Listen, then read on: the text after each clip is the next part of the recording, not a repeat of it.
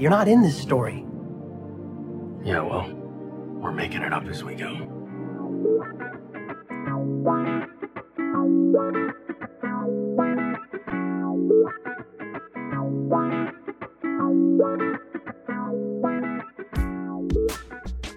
Hello and welcome to Making It Up As We Go, a Destiel fan fiction anthology podcast. We're making it up as we go. I'm your host and reader, Nerdy Nerdenstein. The story is ours now. You can't have it back.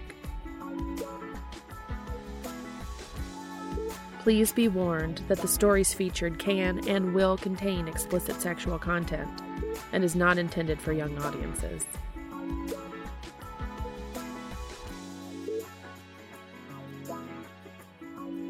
Hello, welcome. Today's fic is One September Morning, written by Kitty Mao.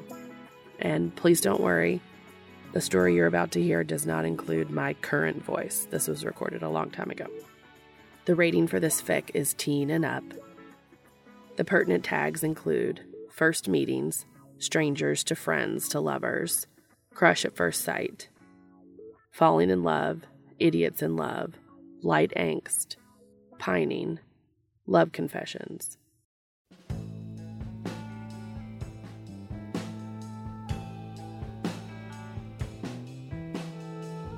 Walking down this rocky road, wondering where my life is leading, rolling on to the bitter end.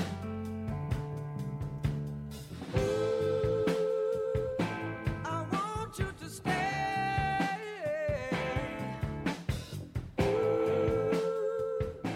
I want you today. One September Morning, written by Kitty Mao, read for you by Nerdy Nerdenstein. Rating is teen and up. Fandom is supernatural. Summary.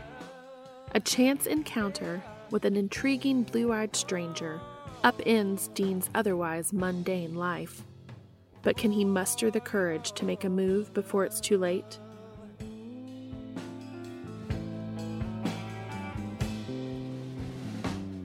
Now I'm on my feet again. Better things are bound to happen.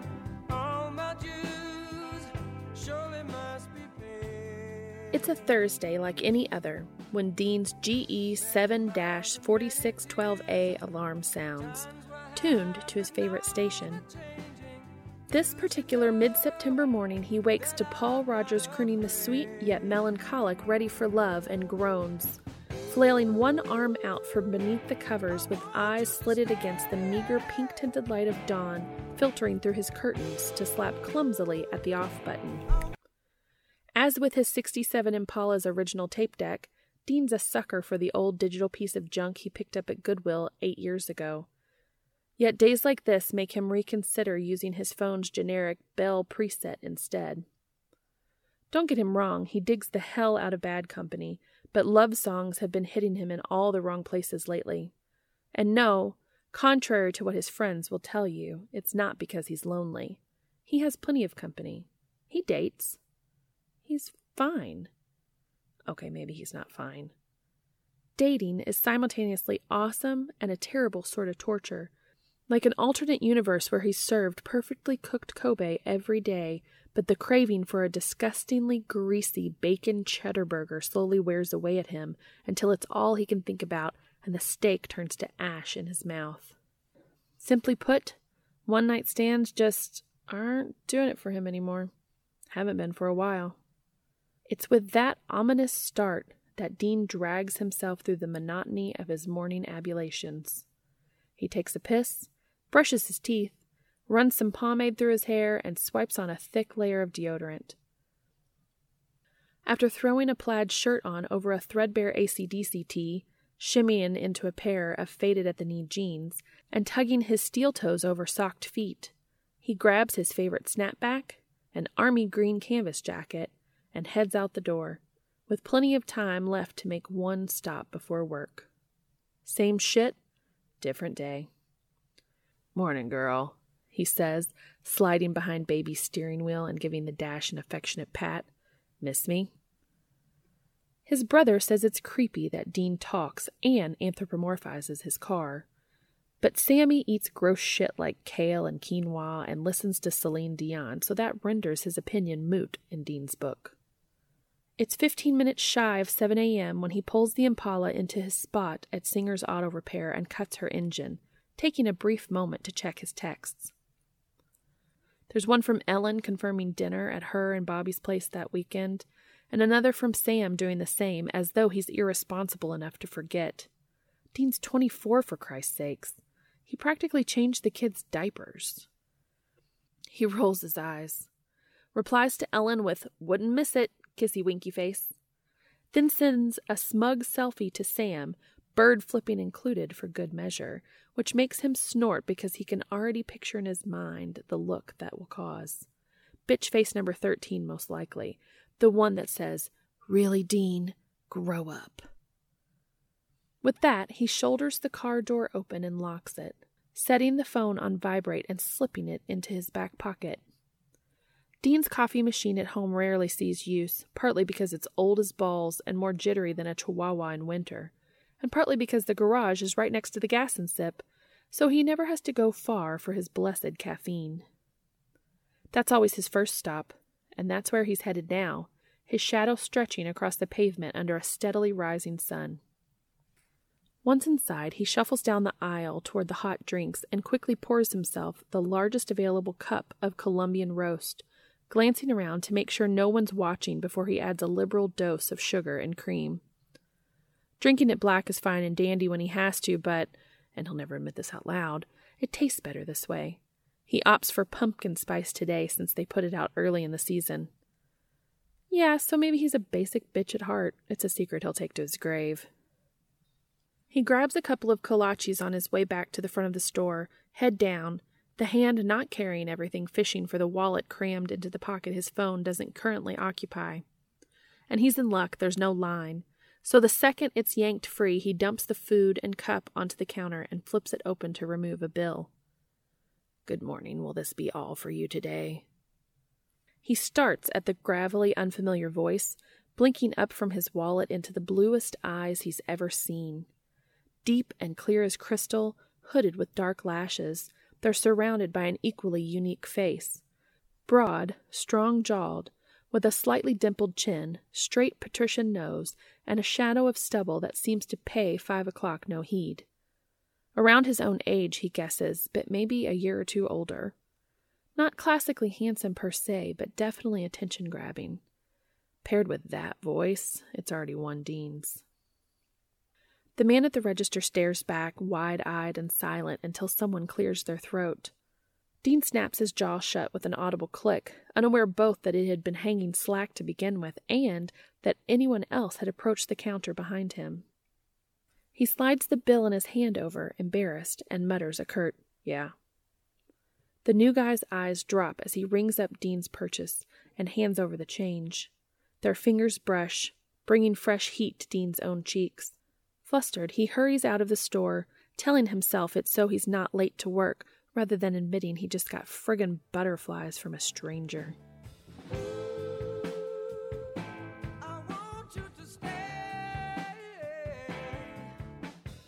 Dean makes his way across the parking lot, boots trudging through last night's already gray and muddy slush. He buries his hands in the pockets of his jacket, lamenting his failure to grab some gloves on the way out of the apartment. It's not winter yet, but for as frigid as November in Lawrence gets, it might as well be. So the minute he steps into the welcoming warmth of the little convenience store, he's rubbing them together, attempting to blow some feeling back into his fingertips. At least he's got work gloves waiting in his locker with his coveralls. Pretty sure functional hands are a primary job requirement in his field. Stepping inside the gas and sip, he scans the store and spots the hot new guy, whose name tag Dean found once he wasn't too dumbstruck to notice it, simply reads, Cass. Rather than behind the register this morning, Cass is fumbling with the door where they store cases of beer that don't fit in the refrigerated shelves, arms full. Dean rushes over. "Hey, let me get that for you." "Thanks," Cass replies, voice strained from the efforts. Do you mind holding it open? Yeah, no problem. He pulls it wide, giving Cass enough room to shuffle inside, and follows him into the large freezer. Arms bulging within the rolled-up sleeves of his white button-down, Cass grunts and lowers his payload to the floor. He stretches as he stands, eyes closed, one hand pressed to the small of his arched back, and Dean knows the relieved groan that slips out is going to have a VIP spot in his spank bank for the foreseeable future. When they open, Cass's eyes slide coolly over him, paying him far more attention than any of the other times he's visited the store. Thanks again. That was a disaster waiting to happen, he says. Any time, Cass. Cass cocks an eyebrow at that, and when Dean points at the tag pinned crookedly to his vest, he looks down at his own chest as though noticing it for the first time and mumbles, "Oh." Figuring the time's now or never to shoot his shot, he juts out his hand. Name's Dean. Dean Winchester. Cass stares at the offending appendage so long that Dean starts to worry the guy has a thing about germs before he takes it and gives it a sturdy shake. His palms are dry and warm and surprisingly soft against Dean's own calloused ones, and the strength of his grip is giving Dean all kinds of inappropriate fantasies. Nice to meet you, Cass says. He licks his lips and grins. Pleasure's all mine. Cass's mouth curves at the edges, not quite a smile, but close enough. Then he bends down to the cases he still needs to sort, a clear enough signal that the conversation is over. Eyes glued to the way Cass fills out his jeans, Dean makes his leave and runs right into the closed door.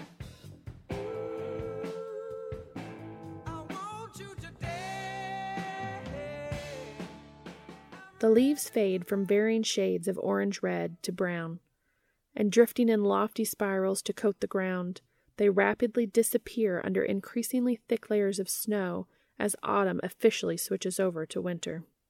With an endless stream of repaired engines, replaced batteries, changed alternators, fixed brakes, etc., Dean's days more or less blur together as they always have. He loves to work, though. Loves fixing things with his hands, seeing the fruits of his efforts, feeling useful. But he can't prevent the longing for more stirring under the surface like a current beneath a frozen river, the nagging sense that something is missing. Throughout that time, the highlight of Dean's workday quickly becomes his morning trip to the Gas and Sip. He learns that Cass opens the store every day except Monday and Wednesday, with one Sunday off every other week. It's not weird to notice that, Dean argues with himself. Just a casual observation, one any store regular would make. Gradually, Dean begins to find new excuses to drop by. At lunch for soda and a snack. After work for a six-pack. On days off to fill up baby's tank. Then he starts switching shifts with Benny. When Bobby notices, he gives Dean an uncomfortably scrutinizing look and just starts scheduling him for the days that Cass will be there. Might as well. During every stop at the store, Dean loiters as long as he can reasonably get away with. Luckily, Rufus, the manager, has known him for years, and so far nobody's called the cops, but he has gotten some suspicious looks from other customers. And every time he tries and mostly fails to strike up a conversation with Cass. When he's at the register, or stocking shelves, or refilling the slushie machine, or sweeping, or putting fresh hot dogs on the roller grill. Dean can't tell what's worse, his own sudden, frustrating, and fucking inexplicable lack of game, or that Cass remains as unfazed and seemingly disinterested as that first morning. Weeks have passed, and they've still barely said a few polite sentences to each other. Maybe Cass is straight. Maybe he's shy. Maybe he just thinks Dean is weird. It's hard to tell. Why he even cares so much, Dean has no clue, aside from it being rare to have new people around. Okay, and yeah, the guy is fine as absolute fuck. Whatever. The important thing is, something about Cass intrigues him. And once he has his sights set, Dean's a capital D dog with a bone.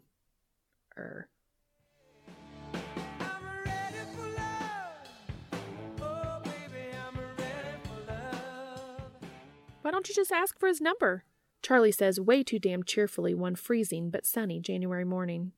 Her fugly banana yellow 76 Gremlin is at the shop, so he'd picked her up on his way to work to retrieve it.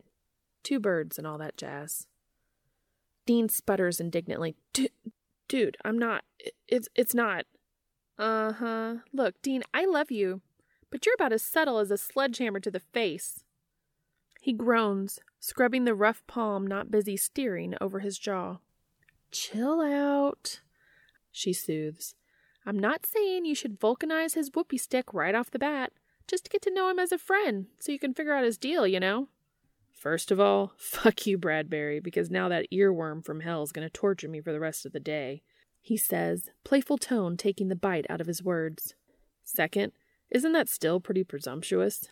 Like it's not presumptuous to stalk the guy at work? I'm not stalking him, Dean grumbles pathetically. We work next door to each other. Close enough, bro. He flips the signal to make the final turn onto their destination street, determined to ignore his best friend. She throws her arms up with a dramatic, long-suffering sigh, but lets it go and changes the subject. Only half listening to her suggestions for his upcoming 25th, his mind wanders. Maybe Charlie's right. What's the harm in asking?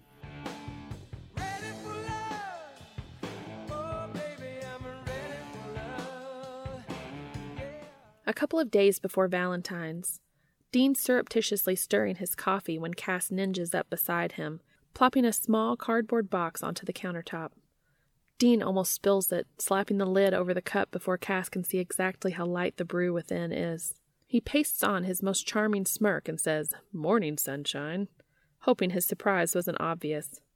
Suddenly, a little pink-cheeked, Cass side-eyes him from a pile of single-serve sugar packets and stirring straws he's currently restocking, while Kevin, the high school senior who's worked there part-time for the last year and a half, mans the register.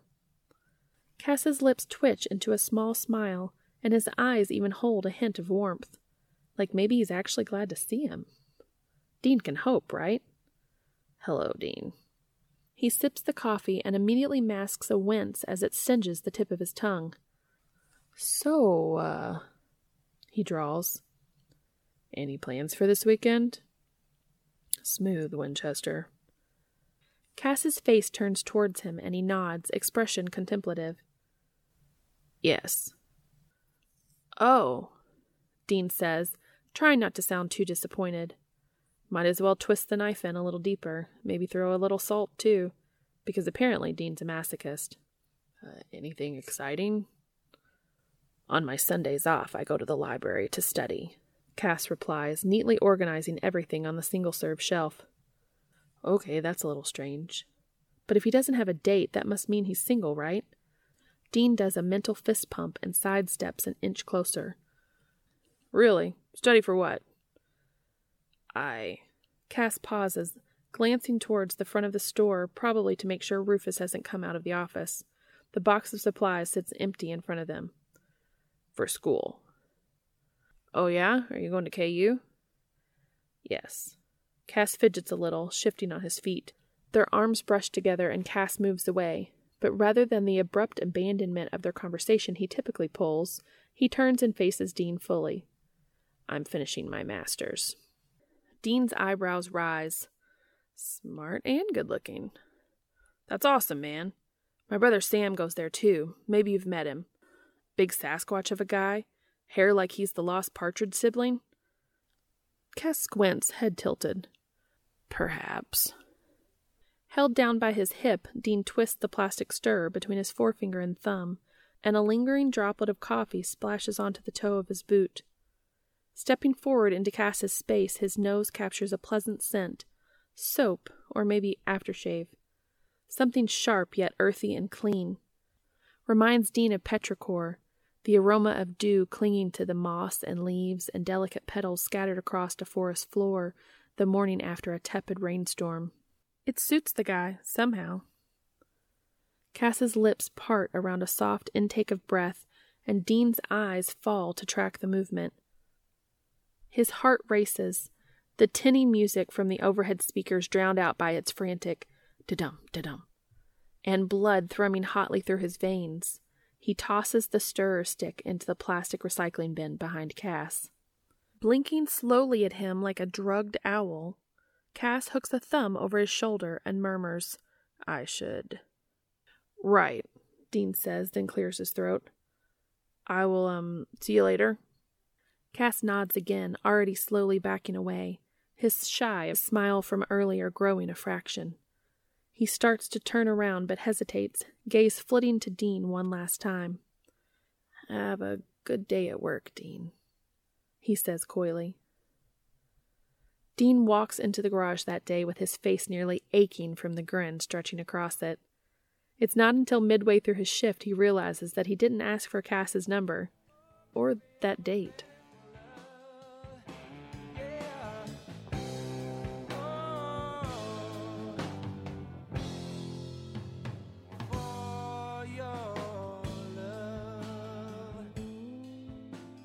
Gut deep under the hood of a 2002 Toyota Corolla, Dean hums under his breath along to Styx pouring from his earbuds while he works.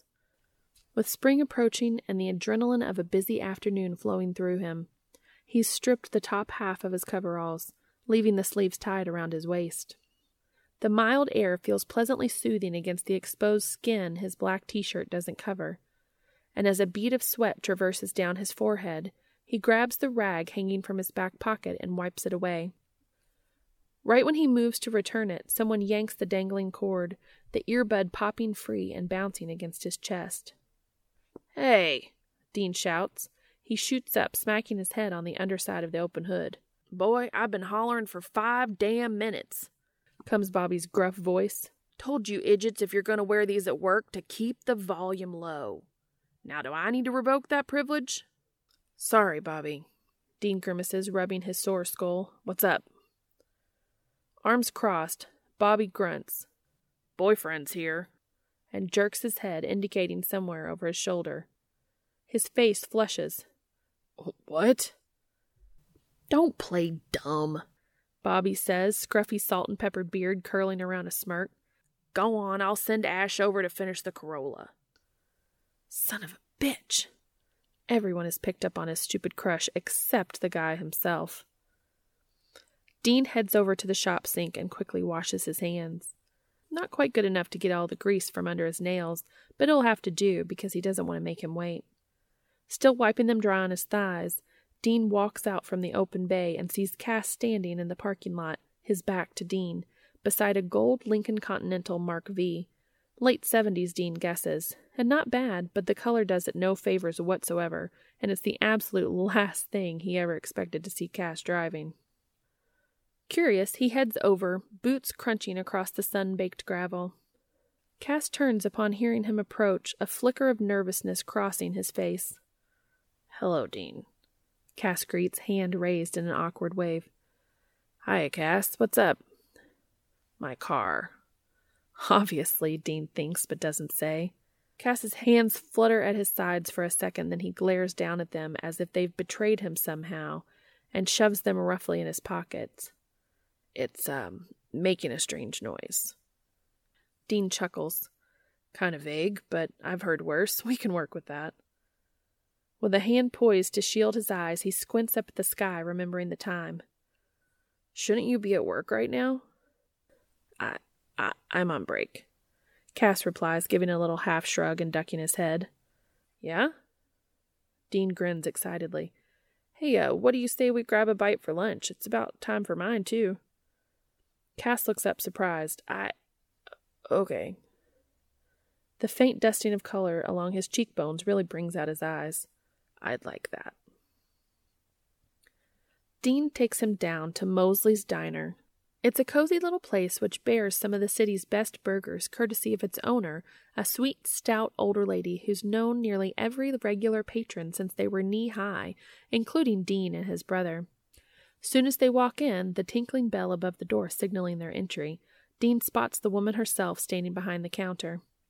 Smiling, big brown eyes warm and bright, she waves them over. "Dean, sugar," she croons sweetly. "How you been?" He returns her fond expression and takes a seat on a vinyl bar stool, gesturing for Cass to join him. "Doing good, Miss Mosley. You?" "I'm fine, baby. Busy." She glances between him and Cass. Don't be rude now. Are you going to introduce me to your friend? Apologies, ma'am. Cass, this is Missouri, owner of this fine establishment. Missouri. Cass. Just Cass? She asks with a teasing lilt.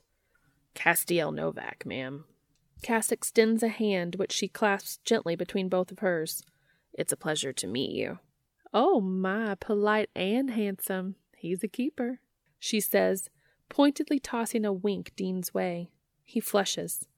She releases Cass's hand and innocently pulls a pad of paper and a pen out of her apron. Clearing his throat, Dean glances at Cass to gauge his reaction.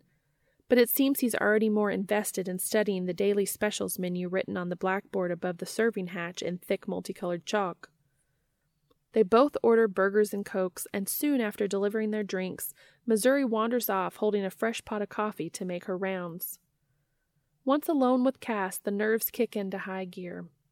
He's wanted to ask Cass out for months by this point, but now they're actually sitting down together somewhere outside of work, and he's at a complete fucking loss. His eyes zero in on the napkin he's currently shredding for want of something to do with his hands. I'm guessing you come here often. Cass sets his cup on the counter and wipes a hand over his mouth.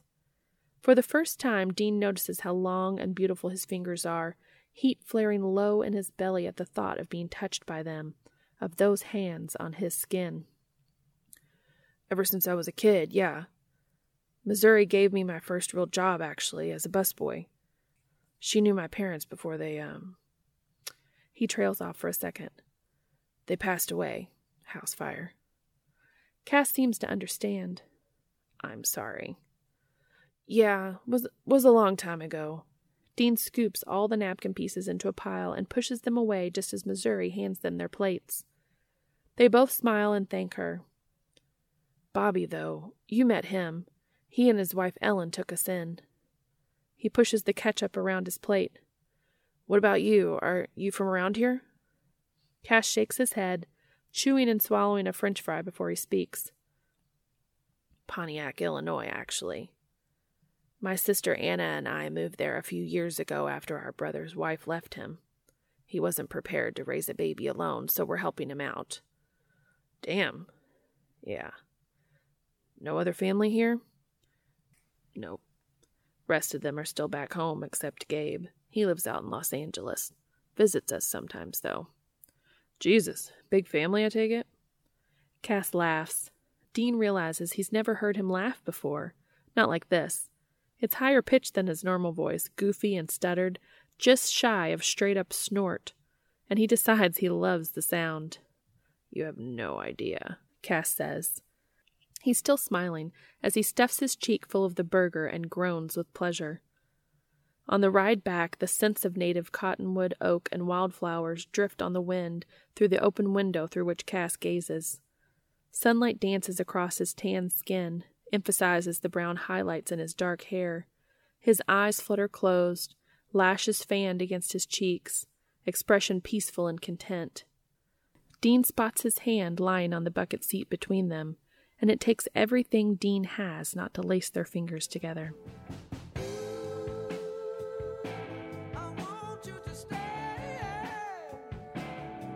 It becomes a common thing. Not the lunches, not at first, but Cass's piece of shit pimpmobile. At least every other week it comes into Singer's with some new problem. Needs an oil change, a tire blows out, the passenger window gets stuck open, the radio breaks. By the time Cass swings by with a busted tail light, Dean says fuck it, and the next day when their lunch hours happen to line up, he wanders next door right as Cass's brake starts and asks simply, Hungry?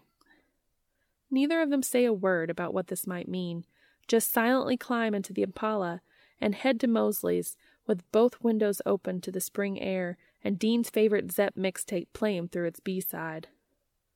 Initially, they stay at the counter. After a few trips, they graduate to a booth. Dean prefers one in the corner by the window, relishes the way the afternoon sun there makes Cass's eyes gleam, and that booth is mysteriously never taken when they're there.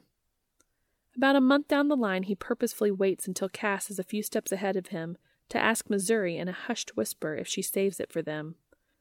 All she does is give him a knowing smile. Later, when Cass pats his satisfied stomach and says he'll meet him at the car, Dean thanks Missouri with a big kiss to her cheek on top of her usual generous tip. She cups his face in one softly wrinkled palm, her eyes sympathetic and kind, and says, "You should tell him, baby." Ignoring the anxious twist of his insides, Dean offers her a wistful smile. Soon, he thinks, when I'm ready.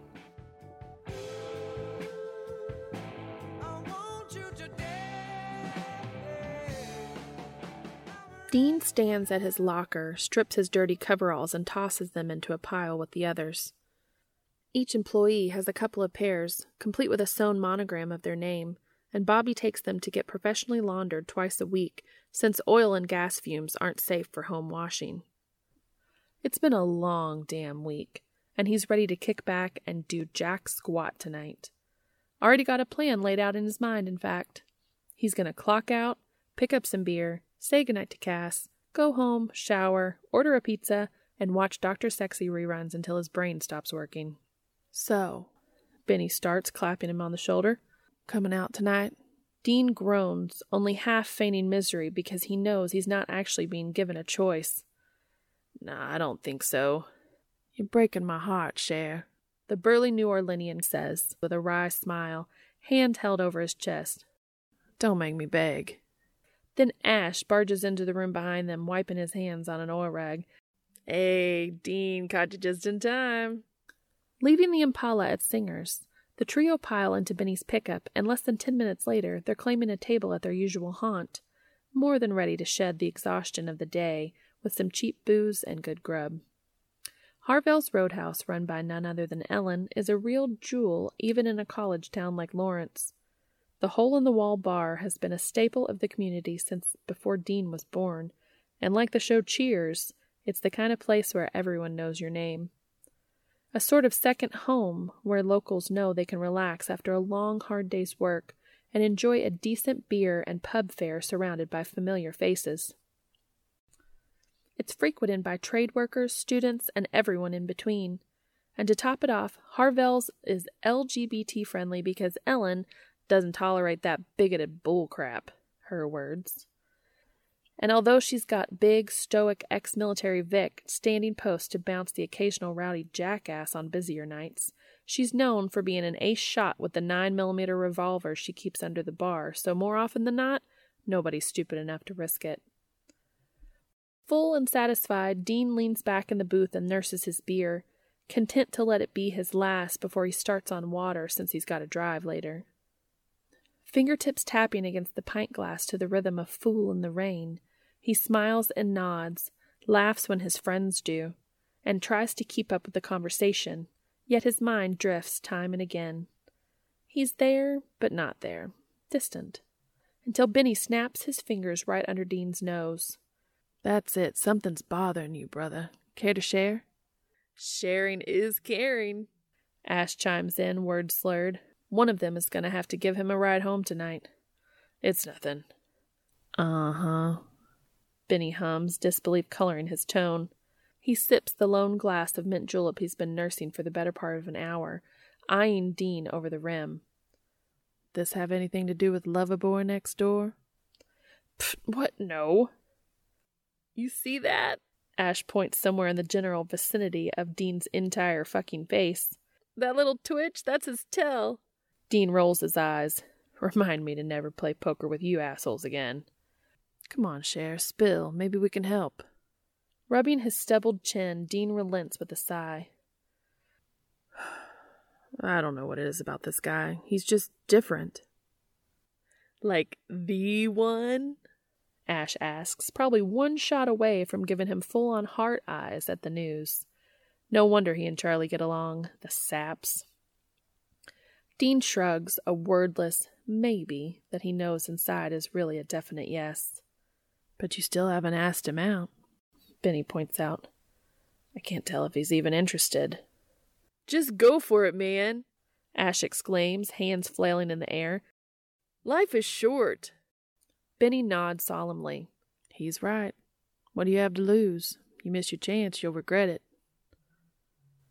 That night, Dean stares at the ceiling above his bed, Benny's words echoing through his mind as he watches the shadows cast by the fan flicker through the scant moonlight illuminating the room. It's 3 a.m. He works in the morning. He hasn't slept a friggin' wink. Turns out there might actually be more harm in not asking, because the longer he's seen Cass, talking to him, and the closer they get, the harder it is to bridge this stupid invisible gap between them. They're friends, he thinks or hopes. He knows Cass, but still feels he knows nothing at all. As though he's from another goddamn plane of existence entirely, merely a visitor passing through Dean's on his way to somewhere or something else. It brings to Dean's mind that awkward sensation you get when you've forgotten a new acquaintance's name. Under the assumption that they think you know it, you keep up the charade, shuffling and dodging around, potentially using the wrong one to avoid causing offense. Then snoop and drop hints and lead them with little conversational breadcrumbs in hopes that they'll just say it out loud and put you out of your fucking misery. This really shouldn't be so damn difficult.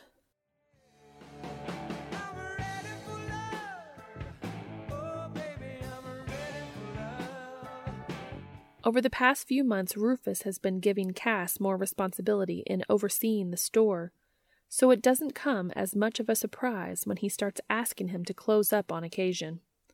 It's a point of pride for Cass that he's earned that sort of trust, especially from a grumpy old bastard like Rufus, and Dean can respect that. Tonight is one such night, the culmination of a hot-as-balls Saturday in early June, and although Dean's already home for the day, freshly showered and sprawled on the couch in his flannel hot dog pants, his mind won't turn off and his stomach won't turn on. He hasn't even touched the beer sitting on his coffee table, condensation pooling around the edges of one of his cork coasters he got in a 5-pack at Walmart when he first moved in. Sure, Cass is a tall, fit guy, and it's a decent area, but something about him being in the store for hours like that, after dark and all alone, ties Dean's stomach in knots. Maybe Sam's true crime obsession is rubbing off on him. After an hour of intense internal debate, he decides to drop in and check on Cass before closing. Just to, keep him company. Dean peers through the windshield as he turns off the ignition and smiles at Cass's concentrated frown. He's focused intently on counting the register, putting the last of the day's cash into the zippered envelope which gets deposited in the office safe before making its way to the bank. Pocketing Baby's keys, Dean makes his way to the door, rapping his knuckles on the glass. Cass looks up startled and shuffles over to quickly unlock it. Dean? I'll have some beef jerky and a pack of menthols. You don't even smoke. Nope, he says, breezing in with a shit-eating grin in full effect. What are you doing here? Gee, it's nice to see you too, Cass. Cass shoots a scowl over his shoulder, retorting, I could get in trouble for letting you in after closing, as he secures the door. I'm sure Rufus won't mind. I'm being serious, Dean. I was in the neighborhood and saw the lights on, he shrugs, leaning against the front counter, ankles crossed. What you got left to do? Put me to work, buddy. You want to scrub the John? Dean grimaces. Not especially. Cass sighs. I tried. Well, know how to work a mop bucket? They work steadily in an easy, comfortable silence, Cass starting at one end, Dean at the other, and within a quarter of an hour they meet in the middle by the drink station. Cass fills the pitcher with soda water, popping each nozzle off the soda machine and dropping them into it to be set aside, and then moves on to the slushies. Humming to a tune in his head, Dean sways his hips and dances with the mop, listening to Cass chuckle behind him. Then, Shit, Cass curses. Dean spins around to see Cass cupping his hands under the spout in a vain attempt to stem the flow of syrupy, icy blue mush. It's no use, though, running like a river through his fingers, down his forearms, splashing all over the floor. Dean darts forward, wobbling and sliding around like a toddler on skates in the sludge. But just when he thinks he's regained his balance, his foot slips from under him, and he careens right into Cass, sending them both toppling to the floor. Damn it, Cass, give me the thing! Cass's head whips from side to side, searching. I can't, I dropped it. They both lean in simultaneously, fumbling for the cap so that they might reattach it, and their heads crash together with a painful thud. Fuck! Found it. Cass screws it on and collapses back on the floor in an exhausted heap, breathing hard. Their eyes meet, and Dean braces himself for a verbal berating when instead, Cass bursts into a raucous laughter, shoulders shaking and head thrown back. The sound is contagious. Before he knows it, they're both giggling like little kids, sitting in their pool of slush even as it soaks and stains their clothes. Rufus is gonna kill me, Cass says on the back end of a hiccup, wiping at his eyes with the only clear spot on his arm. Dean heaves to his feet with a grunt and holds out a hand to pull Cass up. Not if he doesn't find out. After the mess is mopped, evidence erased, and crisis thoroughly averted, Cass leads Dean into the employee break room. He wets 2 rags, handing one to Dean, and without warning strips off his vest and shirt, tossing them into a plastic bag. Frozen to the spot, Dean stares at the curve of Cass's broad, tan shoulders, the planes of his lean, muscled back and flat stomach, watching with bated breath while Cass runs the damp towel over his thick arms and chest, up his long neck and then into his hair. When Cass finally adds that towel to the bag, his skin is glistening wet, hair disheveled as if he'd just rolled out of bed. Dean's pretty sure he's drooling. He turns and strips his own shirt, mimicking the process in a rush. He'll take another shower at home anyway. Tugging open a locker, Cass pulls out a backpack, fishing around for a minute before slipping a new shirt over his head. While disappointing to watch all the skin disappear behind the curtain of cloth once more, it's for the best, because the last thing Dean needs right now is an inappropriate hard-on. Hey, Cass says. Dean turns to find him way up in his personal space and flushes from head to toe. Here.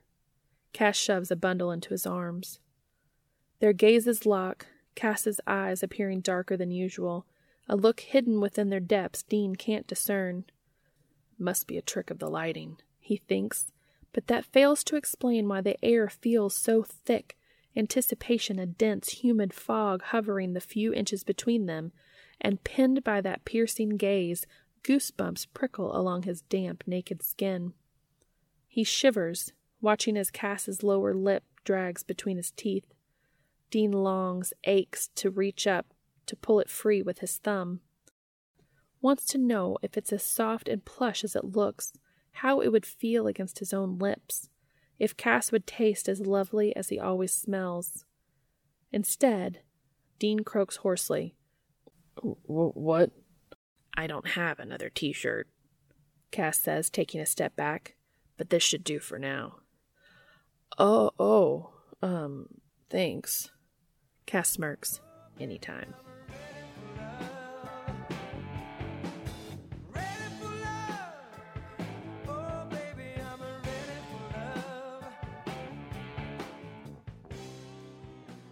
Dean's disappointed when he doesn't see Cass at the Gas and Sip the following workday.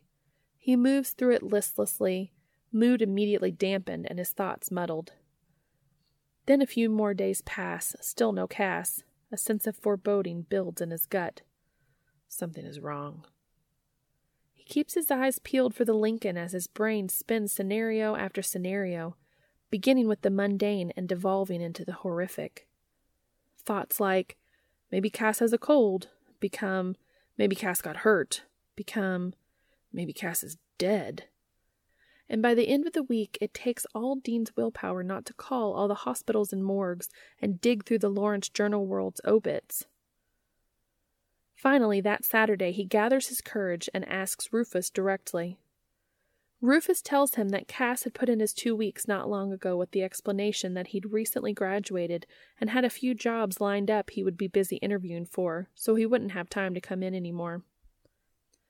The shock must be apparent on Dean's face because Rufus, possibly the least affectionate person Dean's ever met. Bobby's the only one on the planet Rufus is remotely nice to, and even then it's more that they both begrudgingly respect and tolerate one another, having been business neighbors and friends for the past 40-something years. Claps a hand on his shoulder, gives it a quick squeeze, and leaves him alone in the break room so that he can have a few minutes of privacy. That backfires quickly, though, when Dean realizes where he is, and the memory of the other night hits him like a ton of bricks. So close. He'd come so close. Dean walks back to the garage in a daze, goes right into Bobby's office, tells him that he doesn't feel well. Normally Bobby would give him shit, ask him something along the lines of, "Ain't gonna upchuck on someone's engine, are ya?" Not this time. Bobby takes one look at Dean's face and says, "Take a few days. You need anything, call."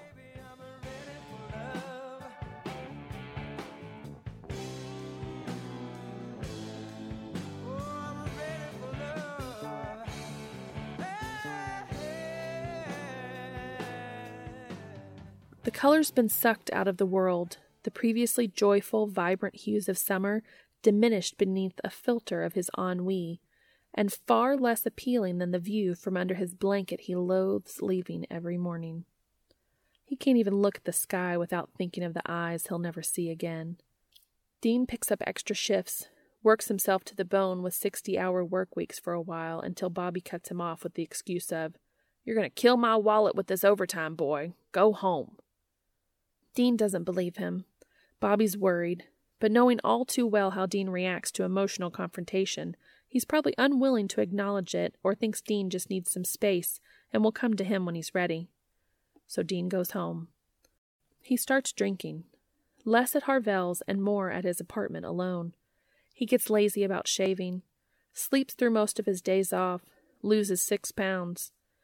A mess of empty cans, mugs, and takeout containers pile up on his coffee table, the kitchen counters, a shelf or two.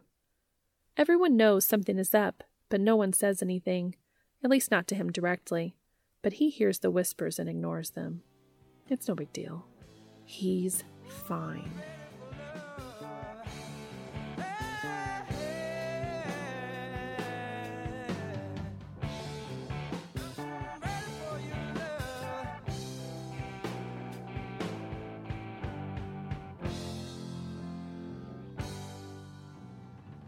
One muggy August evening, Dean finds himself in the middle of the freezer aisle at the grocery store, staring blankly at the same row of pizzas for going on 10 minutes.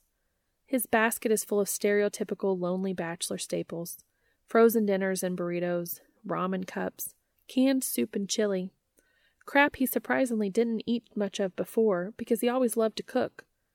Lately, however, he can't find the motivation to touch a stove, opting instead for quick fixes the rare times he remembers to eat at all. He's half-heartedly contemplating the merits of pan crust versus rising when someone calls out, but it's distant, muffled, like there's a thick, fuzzy wall between him and the rest of the universe. Dean blinks. The sound gets louder, clearer. Then there's a hand on his shoulder, a strangely soothing and familiar weight, and it's pulling him, turning him bodily around. Dean. Dean blinks again. Familiar eyes stare back at him. Heart taking up residence in his throat, he bites back a sob. His vision blurs, tunnels a little. Dean, are you all right? He looks different, yet so much the same, wearing an ill-fitting suit and crooked tie beneath a rumpled beige trench coat. His hair is windswept, a bit longer than before, and the circles under his eyes are darker than Dean remembers. The eyes themselves are tired, perhaps even forlorn. You, Cass? Cass squints, head cocked. Yes, he says, a little uncertain, as though he thinks Dean could ever truly forget him. What are you doing here? Getting groceries on my way home, he replies, lifting a single basket. Same as you, I presume. Oh, right. It's been a while. Cass's gaze falls, as does his hand from Dean's shoulder. He shifts from foot to foot. You left. Me, he doesn't say. You left me. Yeah, I wanted to. Cass cuts himself off, rubbing the nape of his neck. I'd been job hunting since graduation and finally got something lined up at the university. I start at the end of the month. Dean swallows thickly, plastering on a fake smile. That's great. I'm sorry. Cass glances up, gaze soulful, searching. Dean looks away. He can't bear the hope within them any more than he can bear to live through that rejection twice. I just saw you standing here, and I wanted to make sure you were okay. Sorry for bothering you. I'm fine. Dean lies through gritted teeth. Okay, well. In his periphery, he sees Cass's eyes dim, the edges of his mouth downturned. It was great to see you again. Take care of yourself, Dean. Cass backs away, gaze lingering for a long, agonizing minute before he rounds the corner and disappears from view. Stupefied, Dean stares at the spot Castiel Novak previously occupied, feeling the loss swell and crest like a physical ache beneath his ribs, a reflection of the space Cass had carved deep within his heart and then unwittingly abandoned. Seconds tick by. An elderly woman pauses behind her cart in the center of the aisle. Her foot taps against the tile. She clears her throat. Frustrated, she finally skirts around him, squeezing through the narrow gap, but it's too close a call, and the rung where big items sit scrapes noisily along the bottom edge of the freezer door, dragging Dean out of his stupor. He's been waiting, hoping desperately to see Cass all this time, and now that he has, he's let him slip through his fingers yet again. No. One foot in front of the other, he moves, the basket in his hand crashing to the floor. He scans the sea of heads in the checkout lanes for that tousled brown mop, the frumpy trench, but doesn't see him. Running toward the exit, he finds it's drizzling outside, a humid summer rain. Dean crosses the threshold without a second thought, dashing through the parking lot, past Baby, to the corner of the street, and there, head down, one arm hugging a plastic bag to his chest, the other in his pocket, Cass walks on the opposite side. A horn blares to his left, and his hand slaps against the hood of someone's silver sedan as it narrowly avoids bruising the shit out of his thigh, but he makes it across the street, eyes and lungs burning. Cass! Cass! Cass stops in his tracks, turns slowly as though in a daze, and before he can say a word, Dean has him wrapped in his arms, Cass's groceries crushed between them. Dean, what? He says weakly. I did, but you left. You left, and I never got to tell you. Dean pulls away, one hand settling upon Cass's shoulder, the other tilting his chin so their eyes meet. He needs Cass not just to hear him, but to see and know he means every word. Cass's lip trembles. Tell me what?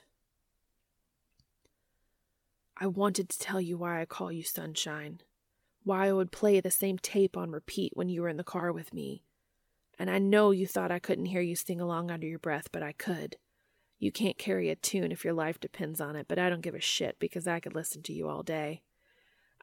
I wanted to tell you how cute it is when you know that thing you do when you don't get a joke, and the way your nose scrunches when you do, and you laugh, and your laugh, it's the dorkiest goddamn thing. A low chuckle escapes, slightly strangled with emotion as he's inundated with memories, nearly overwhelmed. And then softer. I wanted to tell you that I kept that sweatshirt. I kept it, and I wear it every night, or else I can't sleep, but it doesn't smell like you anymore. And Christ, this is such a fucking cliche, but hear me out. The sky has nothing on you, man. Your eyes are the most beautiful thing I've ever seen. Gulping a lungful of damp air, he continues just above a whisper. Thing is, Cass, I'm crazy about you. Head over fucking heels. I have been since day one. Dean's eyes squeeze shut as he tries to regain his bearings. Now it's out there. He finally said it, and he's shaking, terrified, but so relieved that his body feels lighter, all the oxygen in it replaced with helium, and his head only holding on by the thin tether of a hysterical giggle buried in his throat, threatening to escape. There's a long pause. Just when Dean thinks Cass isn't going to reciprocate, he hears a thud, the crinkle of plastic, and feels a soft, tentative press of lips. Cass's hands cup Dean's jaw, fingers running through his hair, pulling him closer, the bag forgotten at their feet. An orange rolls out onto the dark, rain-spattered sidewalk, bumping Dean's shoe. Ignoring it, he leans into the kiss, deepening it eagerly and tracing his tongue along the seam of Cass's lips. They part, welcoming him inside, and he takes the invitation as a man possessed would, mapping out each warm crevice and pulling Cass closer with desperate fingertips digging into hips. Cass's mouth tastes of honey and tea and rain, herbal and salty sweet, of time lost and the beautiful here and now. More than anything, it tastes of promise. Dean whimpers when they part, craving more. Cass's eyes shimmer under the street lamp's dim fluorescent bulb, tears clinging to the lashes, and his smile, Jesus, his smile. Dean wishes he could freeze this moment of time, bottle it, carry it with him always. Cass leans in, eyes drifting shut, and presses his forehead to Dean's. Me too. Cass confesses, his voice breathy and uneven. From that first day, Dean, you are so kind and caring and funny and beautiful. I don't know how to even approach you. He takes a ragged breath, lets it out with a soft huff of laughter. Remember my car? All a ruse. My friend Meg helped. She's very destructive. And, pulling back, Cass opens his eyes and he grins. I know how you take your coffee. Dean laughs, burying his face against Cass's shoulder. We're a couple of dumbasses, huh? I prefer the word oblivious. Less dumb, less ass. Cass's head tilts, pondering. Unless you're into the latter, which I certainly hope you are, because I'm quite fond of yours. He kisses Cass again, ignoring the curious stares of passers-by. The arms encircling his neck, holding him tight, tell him he's safe, loved, and he feels rather than sees Cass's smile trail down to press into the tender skin of his throat. They're in their own little world now, Dean and Cass, a world of their creation, and he's never been more sure of anything than in this moment. Stay with me, Dean murmurs. A soft sigh. I thought you'd never ask. The end.